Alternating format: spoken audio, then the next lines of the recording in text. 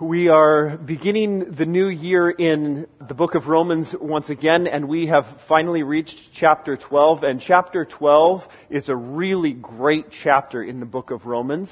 I could say that for just about every chapter in the book of Romans, but you have joined at a particularly good time if this is your first Sunday with us, because we are looking at what does it mean, what does it look like to live appropriately before God. But like all good things, context is very important. Perspective is very important. If you've ever looked through a telescope and you've seen something, and then you've taken the telescope away and you realize how far away that is, that perspective is important. Sometimes you think that you look through that and you go, whoa, they're just right there. And then you take the telescope down and then you realize, no, they're way over there. And so understanding how far away something is or how big something is, if you're looking through a microscope and you see, and it looks huge, and some things, when you make them huge, that are designed to be very small, are really scary looking. And so having the appropriate context and recognizing these are actually very tiny, and so let's have an appropriate perspective on that. We need to get that as we're going into chapter 12. Because if we don't have that kind of a perspective, if we don't understand the lens through which we're looking at chapter 12, we are going to get off the rails really quick. And the reason that I say that is because we've taken about 2 years to get through the first 11 chapters of the book of Romans. I think that you could read that. I haven't timed it, but I think you could read it in about 10 minutes. But it took us 2 years. Okay? So if you had just read it in about 10 minutes and then now you were getting into chapter 12, you would have that perspective. And we can't lose 11 chapters worth of perspective as we enter chapter 12. Okay? And so these 2 verses, we're only going to look at 2 verses this morning. That's going to set up the context for 12.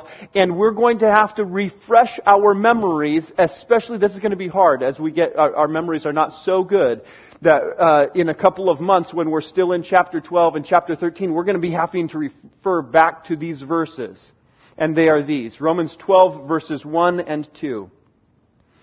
I appeal to you, therefore, brothers, by the mercies of God, to present your bodies as a living sacrifice, holy and acceptable to God, which is your spiritual worship.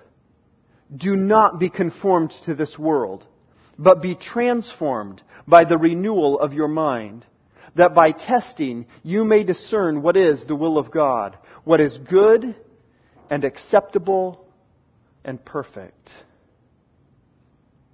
He begins by saying, I appeal to you, therefore, brothers. I appeal to you. I am imploring you. I am asking you. I am begging you. Please, please, please listen. Now, when I read that in English, I appeal to you, therefore, it doesn't have that same kind of weight. Because we just don't say that very often. I appeal to you. Because of your graciousness, would you please lend me some money? What? Whereas if somebody comes and says, I am begging you, I am in significant need. Would you please lend me some money? That has a different weight to it. And so as we're reading this, you can picture Paul on his knees going, I am begging you. Please. Please. I appeal to you, therefore, brothers. Well, even the intimacy in that. Brothers, family.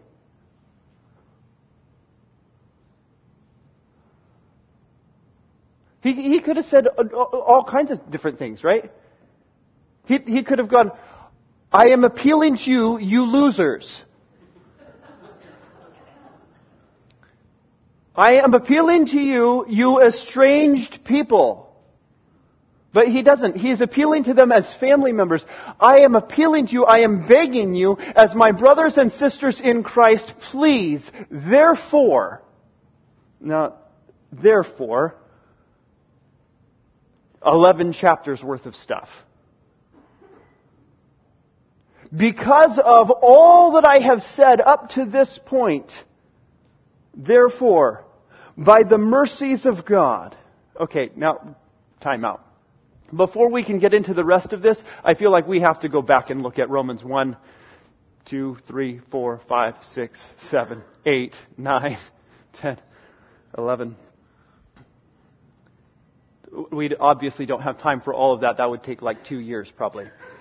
But let's just go back and grab a couple of the highlights. Romans chapter 1 verses 3 through 6.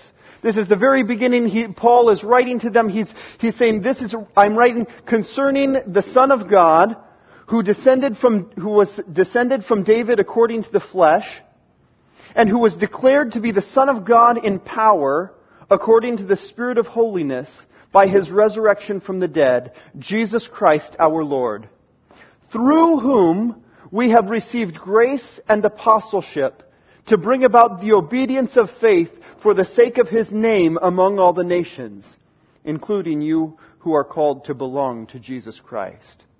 Now, this was the very beginning. He's writing to them at the very beginning of his letter, and he's saying, I want you to be in mind of the power of God that came through the Spirit of holiness by the resurrection from the dead of Jesus our Lord, so that we who have received grace and apostleship might bring about the obedience of faith, so that there will be a matching behavior in line with the grace that we have received through Jesus. That's what he's saying at the very beginning of the letter. This is what's coming. And so what we have in the letter is 11 chapters with some interspersing of behavior, but primarily just loaded with theology. Just loaded with, this is what God has done. These are the implications of this. This is how I'm going to explain it in ways that you can understand, whether you have a great understanding of the Old Testament or a very limited understanding of the Old Testament. I'm going to help you understand the whole context of the gospel. And then there's this hinge at Romans 12, 1 and 2, to then begin to explain how we might live in that obedience of faith. And he set that up from the beginning. Way back in Romans 1, verses 3 through 6, he set this up. And he began to set it up some more by describing what the problem was toward the end of Romans chapter 1, so that in verses 21 through 23, he says, for although they knew God, that is, those people against whom the wrath of God has been revealed, for although they knew God, they did not honor Him as God or give thanks to Him. But they became futile in their thinking, and their foolish hearts were darkened. Claiming to be wise, they became fools, and exchanged the glory of the immortal God for images resembling mortal man and birds, animals, and creeping things. Again, in verse 28, it says, and since they did not see fit to acknowledge God, God gave them up to a debased mind to do what ought not to be done.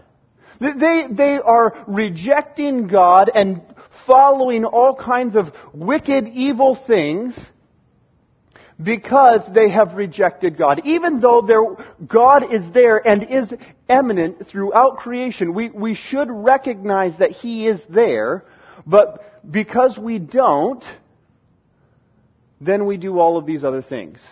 And so this is the major problem. This is the sin that causes us to behave as though God is not there, when in fact God is right there and has revealed that He doesn't like that kind of behavior. So what do we do about this? We jump to Romans chapter 3, verses 21 through 26. But now, even though we did have all of this sin, even though all of us were that way, but now the righteousness of God has been made manifest, apart from the law. Although the law and the prophets did bear witness to it. The righteousness of God, which comes through faith in Jesus Christ for all who believe. For there is no distinction. For all have sinned and fall short of the glory of God, and are justified by His grace as a gift, through the redemption that is in Christ Jesus, whom God put forward as a propitiation by His blood to be received by faith. This was to show God's righteousness, because in His divine forbearance He had passed over former sins. It was to show His righteousness at the present time, so that He might be just and the justifier of the one who has faith in Jesus. I love these verses. I love these verses because it describes how just as the wrath of God had been revealed from heaven, we remember that? Oh, we just read that in chapter 1.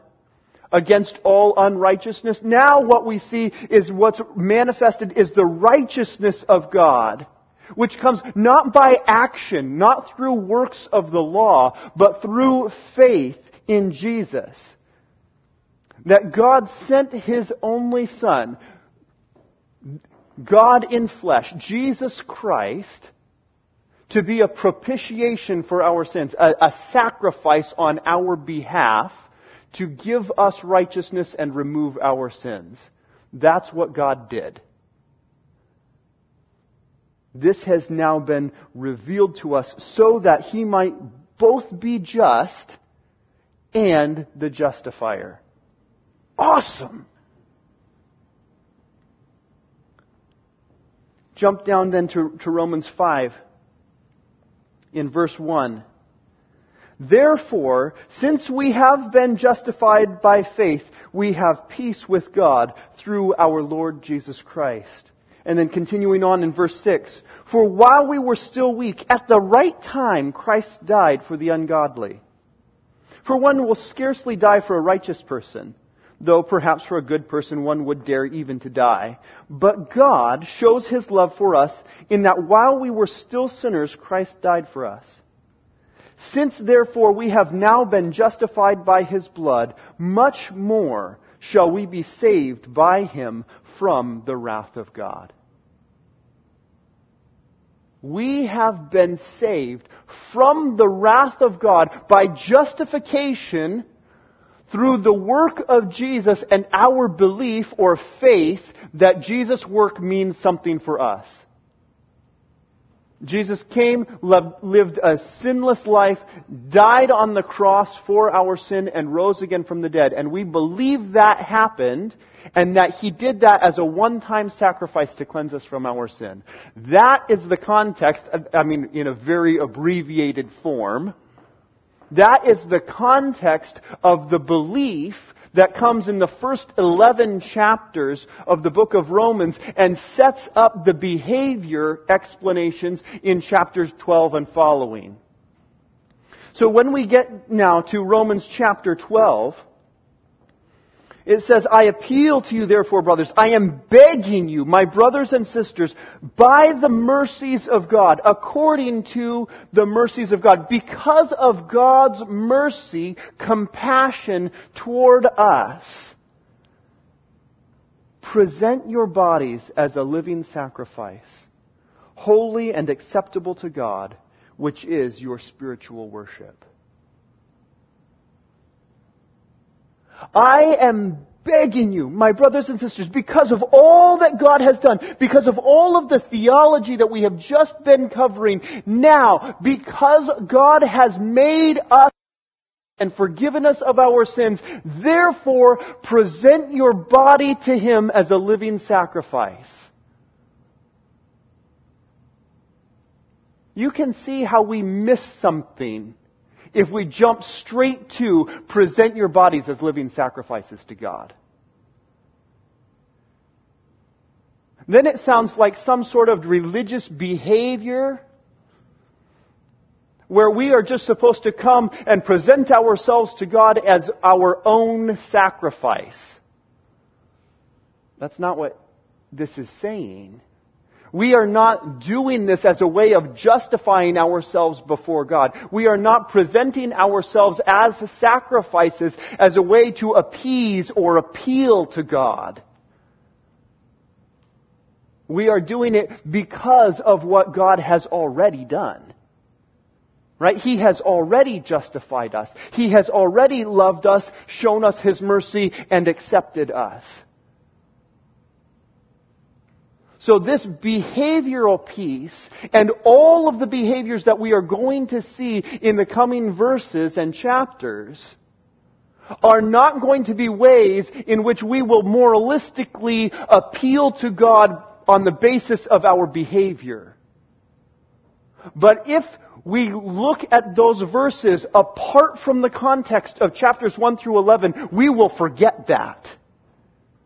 And my biggest fear in going through the next part of Romans is that we will. We will spend so much time going, this is how we should behave, and this is how we should behave, and this is how we should behave, and this is how we should behave, that we will begin to see this in a moralistic, works-based kind of way, and go, oh, you're not acting like you should be, because this is what it says that you should be acting like. Or we will begin to feel very guilty about ourselves because I am not acting appropriately, and so therefore God must not love me because this is what He's calling me to live like. When in fact, He is being very clear here, I am appealing to you on the basis of God's justification of you. I am not begging you to make yourselves worthy of God's affection. I am begging you because God has already made you worthy to then offer your bodies as a spiritual sacrifice. Present your bodies as a living sacrifice, holy and acceptable to God, which is your spiritual worship. People used to bring sacrifices to God, and the thing about sacrifices is it costs you something. Right? It hurts a little bit. It's not maybe what you would have wanted to do. It's an offering, it's a gift, and it costs you something. At one point in the Old Testament, David really wants to give an offering to God, a sacrifice to God, and he doesn't have anything available, so he goes to buy it from this guy, and the guy goes, oh no, I'll just donate it. I'll just donate it, and then you can sacrifice it to God, because I love you, and you're great, and so I'm just going to donate this to you, and then you can sacrifice it. And David goes, what? That would hardly be my sacrifice. That would be your sacrifice, and very generous of you to sacrifice on my behalf, but it wouldn't be mine if I accepted a donation. It has to cost me something. I must buy it from you so that it can be mine, so that I can be the one who offers it to God, because it's going to cost me something. And those sacrifices used to appeal to God as a way of saying, I am dependent on your mercy. Now, what he is saying, what Paul's saying right here in Romans chapter 12, is that we are presenting our bodies as living sacrifices. The way in which we live is a sacrifice to God. I'll tell you what, that's not appealing to me.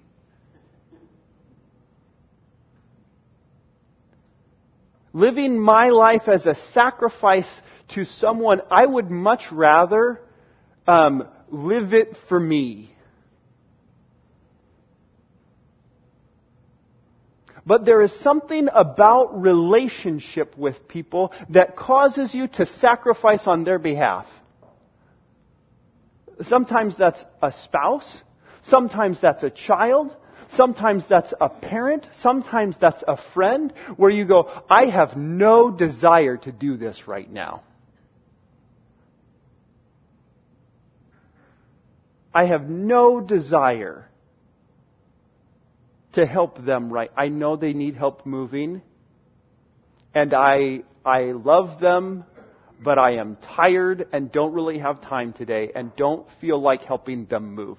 I am going to sacrifice out of love for them my time and my energy and my back tomorrow to help them move today. It's going to cost you something. What Paul is asking here is that they begin to think about their lives, their physical bodies, the way that they carry themselves as a way of offering their bodies and their lives as a sacrifice to God, and that is their spiritual worship. The way that you live in your physical body is spiritual worship. And is a response to our understanding of what God has done for us.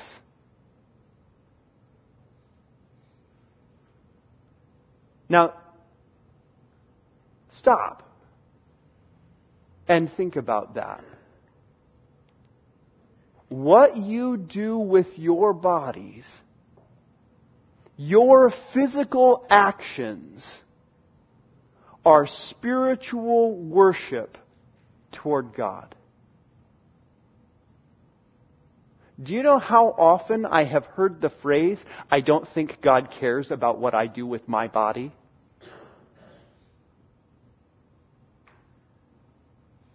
I don't think God cares about what I do with my body. No, God does care what you do with your body. The way that you treat your body and the things that you do with your body, those are spiritual things. You offer bodies as living sacrifices to God, and that is your spiritual worship.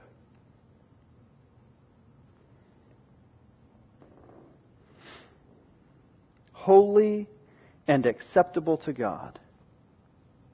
Again, not because the things which you do make your bodies and your behavior holy and acceptable to God. You were made holy and acceptable to God, and now you're acting in such a way that you are worshiping God with your behavior and with your body.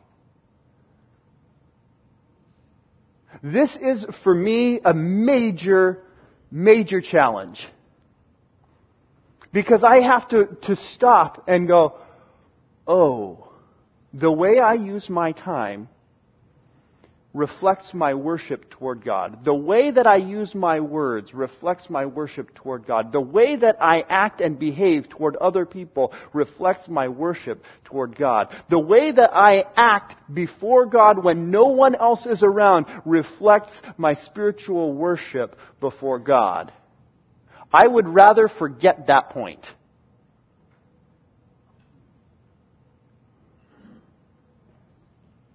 But when I remember it, I am much, much more purposeful about what I do with my bodies.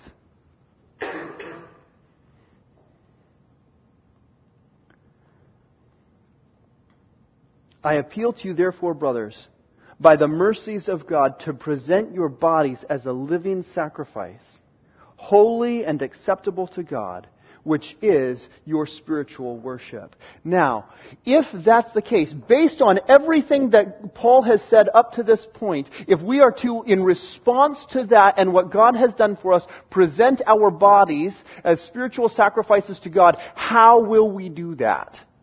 And so he takes that up in verse 2. Do not be conformed to this world, but be transformed by the renewal of your mind, that by testing you may discern what is the will of God, what is good and acceptable and perfect. Do not be conformed to this world. Literally, don't be conformed to this time period, this age. Don't be conformed to the way that people do things right now. In every age or time period or generation, there seems to be different things that this is the way we do things. Our parents did things one way, and now we do things another way. I don't know if that's by generation or by decade or how exactly that's decided, but somehow the cultural norms and the way we do things seems to depend on the age. That particular time period. And so you can look back, and some of the things that people used to do, that's pretty funny. And some of the things that people used to do, it's pretty tragic. And when you look around today, in light of the things that people used to do, some of the things people do today, it's pretty funny. And some of the things that people do today, it's pretty tragic.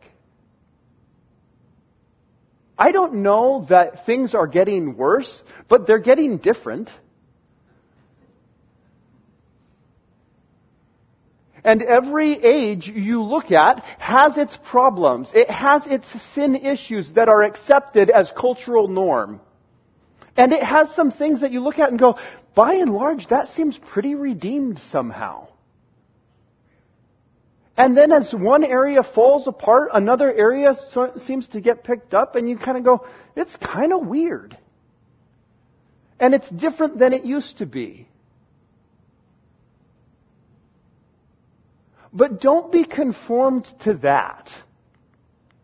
It's tempting to go along with the thoughts of this age and go, these are the things that are really important. And these are the things that we really should just let slide and ignore because no one should care about that. And he's saying, don't be conformed to that. Don't just step into line with the thinking of today. Whether you're scrolling through Facebook or Twitter or your news feed or whatever it is, and you see this is generally the consensus on the way things are. Don't just go, yep, I'm going to be in lockstep with that.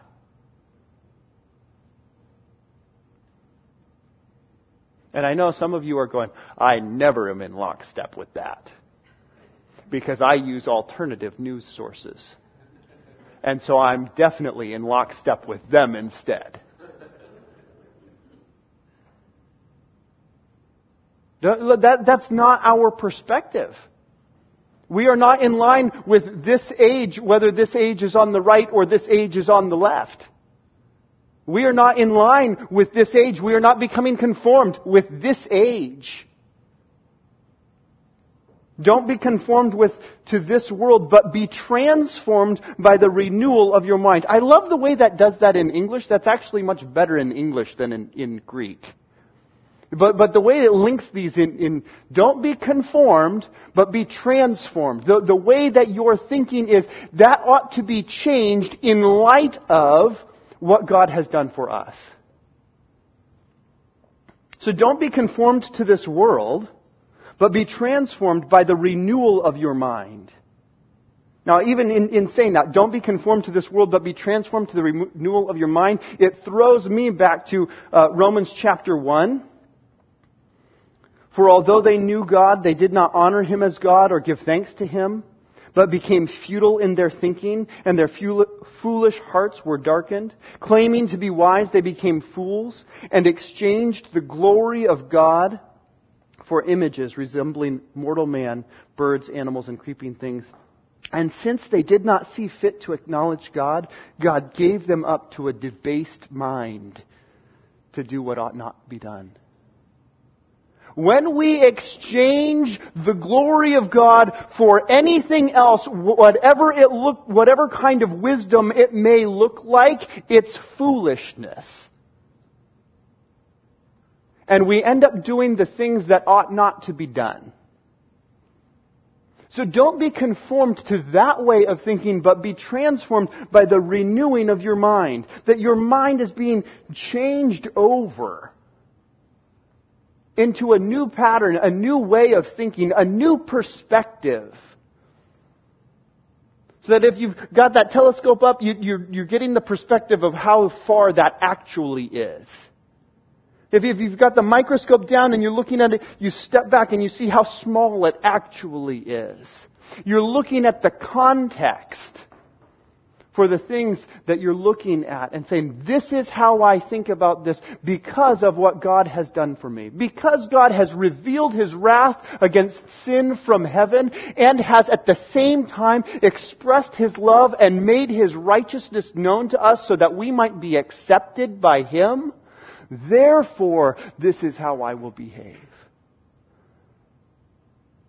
Therefore, this is how I will worship God with my body. Be transformed by the renewal of your mind, that by testing you may discern what is the will of God. That by testing you may discern what is the will of God. You're going to examine it. You're going to check it. You're going to think about it. You will often ask the question, is this what God desires of me? And you're going to read His Word to have some context for knowing whether or not this is what God desires of me. The times that we get really off is when we're just making it up on our own. I just make it up as I go. No, but when we spend time really soaking in God's Word and reading it, then we begin to go, is this what God wants from me? And the yes or no on that becomes pretty obvious pretty fast. As you're telling that joke with your coworkers, is this what God wants from me? Oh yeah, this is not what God wants from me. As you find yourself raising your voice, as you find yourself interacting with those challenging personality types, is this what God wants from me?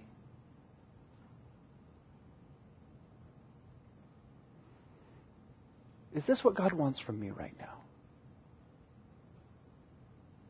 Because if I'm thinking every morning as I wake up, if I were to rehearse these verses to myself as I woke up in the morning and think about how I am presenting my body as a living sacrifice to God, then as I'm walking through the day, is this my way of worshiping God right now? Is this my way of worshiping God right now? With my physical body right here and right now? Now, as I say that, my context is I'm standing in front of a church of people talking about God's Word and how it applies to their lives. I think that's what God wants from me right now. It gets trickier when we're out at the school and we're having conversations with other parents who are talking about their perspective on things that are happening within the school. And now I'm interacting with them and I'm talking with them and I'm trying to decide, is this gossip? Is this helpful? Is this critical? Is this encouraging? Is this God glorifying? But our physical bodies and our voices are used in acts of spiritual worship all the time in every context. This is not more holy than that is.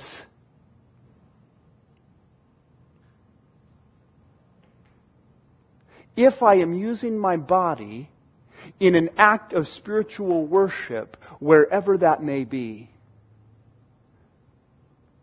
whether I'm picking up trash as I walk along the road, or interacting with a coworker, or interacting with parents at the school, all of those can be spiritual acts of worship. Not that the act in itself becomes spiritual just like this is a spiritual act, but because the person who is doing it is a worshiper of God, then it becomes a spiritual act of worship. Right? So when I'm interacting with parents on the PTA, every parent who's interacting with parents on the PTA, that's not necessarily a spiritual act of worship. When I'm acting there, that's not necessarily a spiritual act of worship, though it should be every single time. Because one of the sacrifices that I make is that I am there and that I am interacting in a way that glorifies God. And if I'm not, then I'm not doing that. And so what Paul is doing is he's saying, I am begging you, my brothers and sisters, would you consider yourselves to be acting as spiritual worshipers with your physical bodies, in your physical actions, in every context and every way, offering your lives as sacrifices to Him. And even as I say that, I'm thinking, that's hard. I don't even know if I can do that all the time. I don't think I can live up to that kind of a standard. Well, it's a good thing then that our acceptance by God and our righteousness is not determined by our action, but that this is our act of worship in response to what God has already done for us. God has already redeemed us. We are already justified. We aren't justified because we interact in a spiritual way at the PTA. But having already been justified by Him, we can worship Him even in the way we interact in the PTA. Or the HOA. Or whatever other association you're a part of.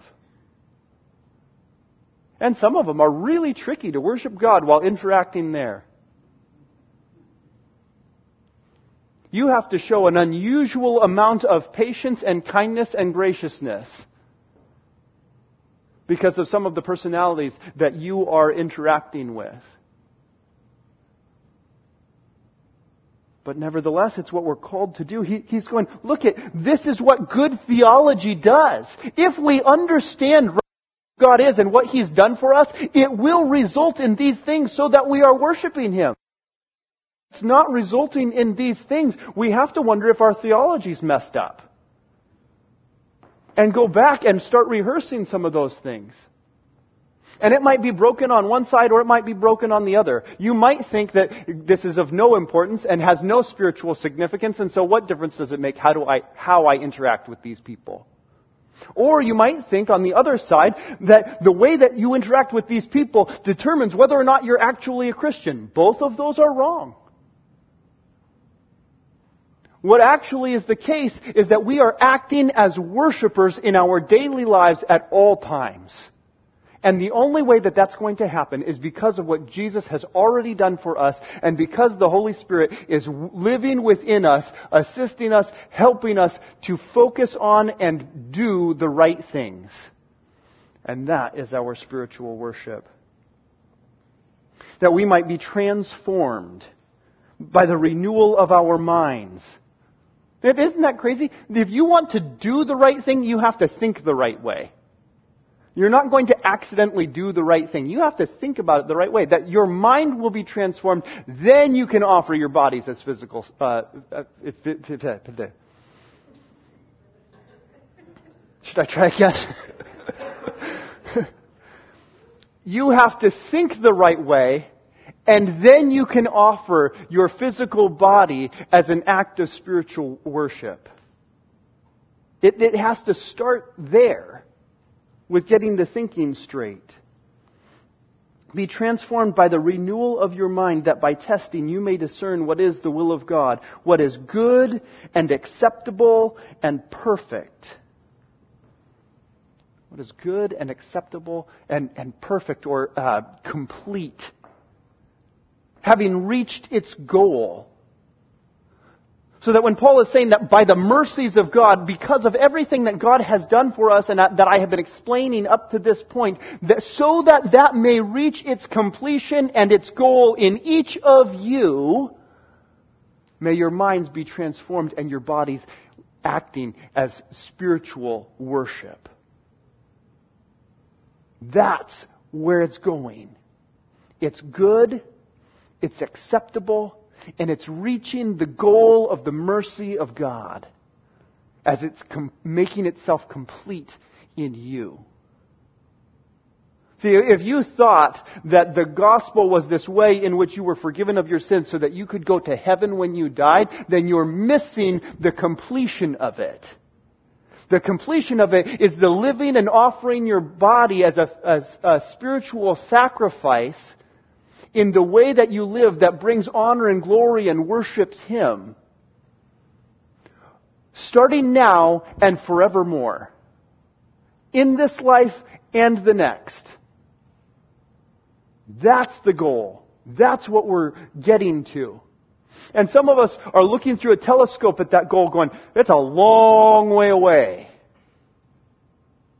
But by God's grace and the work of the Holy Spirit, the transforming of our mind will help us to move our way there until we are perfected in heaven. What is good and acceptable and perfect. And we are going to see in the coming weeks examples of this as Paul begins to help us to think about what does this look like in real life. Right now, I'm just giving you the context and the lens through which we're looking at the rest of these verses. But starting next week, we're going to start looking at what does this look like in real life? How do I actually do this? And we're going to have to maintain this perspective that it's because of all of the stuff that God does and that it is our act of worship. We are not legalists, we are worshipers. We are not doing it because we have to do it to be accepted by the community and to be accepted by God. We are doing it because it is our act of worship. And so we're going to be referring back to this over and over and over and over again until I'm hoping that you don't get sick of it, but that you love these verses. Maybe even memorize these verses, waking up each morning to say, God, how can I worship you today with my body? I am offering myself to you as a spiritual sacrifice of worship. And it all begins by understanding our identity that we are redeemed by the blood of Jesus and by His sacrifice.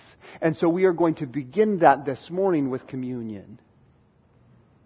And if you believe along with me that God has sent His Son to die for your sin,